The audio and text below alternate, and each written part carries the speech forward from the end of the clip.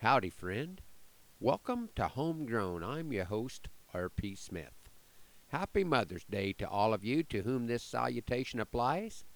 Beth and I are on the road this morning, headed for the high school rodeo at Burwell with my daughter Hannah and her horse Bobby. Yesterday's go-around was the first rodeo I have attended this year. During calving season, Beth and Hannah have been going down the rodeo road without me, using the miles as mother-daughter bonding time. My mom and I went along yesterday, which may or may not make them further appreciate their girls' day out. Bobby had come up lame earlier in the week, but has responded well to a regime of hoof soaking and penicillin. Since Hannah is still in school, the morning hoof soaking duties have fallen on me, which has given me an opportunity to get a little better acquainted with this member of our equine family. Bobby's been on the ranch for quite a few years. She had been my dad's horse, but she was always geared a little fast for him. After Dad's accident, she had not been ridden much. We knew she had plenty of speed, but no more often than she was used. She was a long ways from what anyone would consider a pleasure horse. When Hannah decided she wanted to high school rodeo, competing in the pole bending, I thought she might as well train Bobby for the event. I had competed in speed events when I was in 4-H, and my logic was that if you're going to run barrels or poles, you might as well mess up a horse that no one is that fond of anyway. Things have worked out far better than I ever could have imagined. Hannah and Bobby have come a long way in the last several months, cutting time off their run in the first season that I thought might take several years, and running a new personal best last week. The training and coaching they have both received have made Bobby a better horse and has greatly improved Hannah's horsemanship, making them a much more effective team, whether in the arena or working here on the ranch.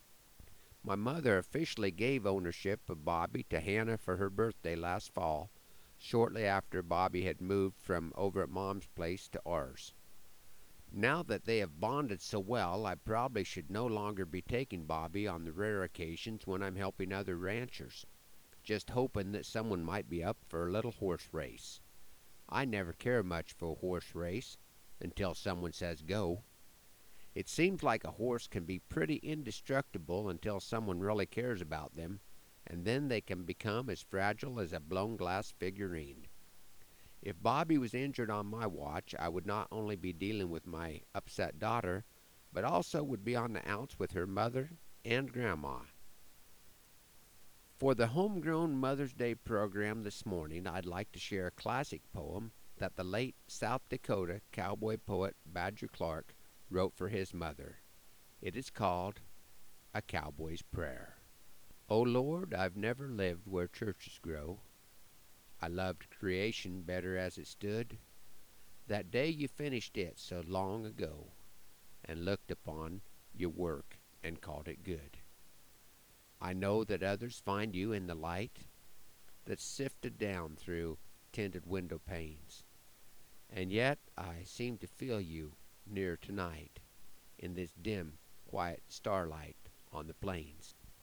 I thank you, Lord, that I am placed so well, that you have made my freedom so complete, that I'm no slave to whistle, clock, or bell, nor weak-eyed prisoner of wall and street. Just let me live my life as I've begun, and give me work that's open to the sky. Make me a partner to the wind and sun, and I won't ask a life that's soft or high. Let me be easy on the man that's down. Let me be square and generous with all. I'm careless sometimes, Lord, when I'm in town, but never let 'em say I'm mean or small.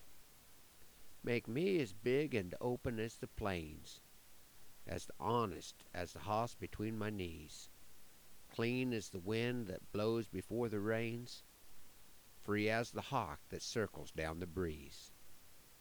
Forgive me, Lord, sometimes when I forget. You know about the reasons that are hid. You understand the things that gall and fret. You know me better than my mother did. Just keep an eye on all that's done and said, and right me sometimes when I turn aside, and guide me down the long, dim trail ahead that stretches upward toward the great divide. Thanks for riding along on Homegrown this morning, hoping that the Lord blesses you real good today and that our happy trails cross again soon. I'm R.P. Smith.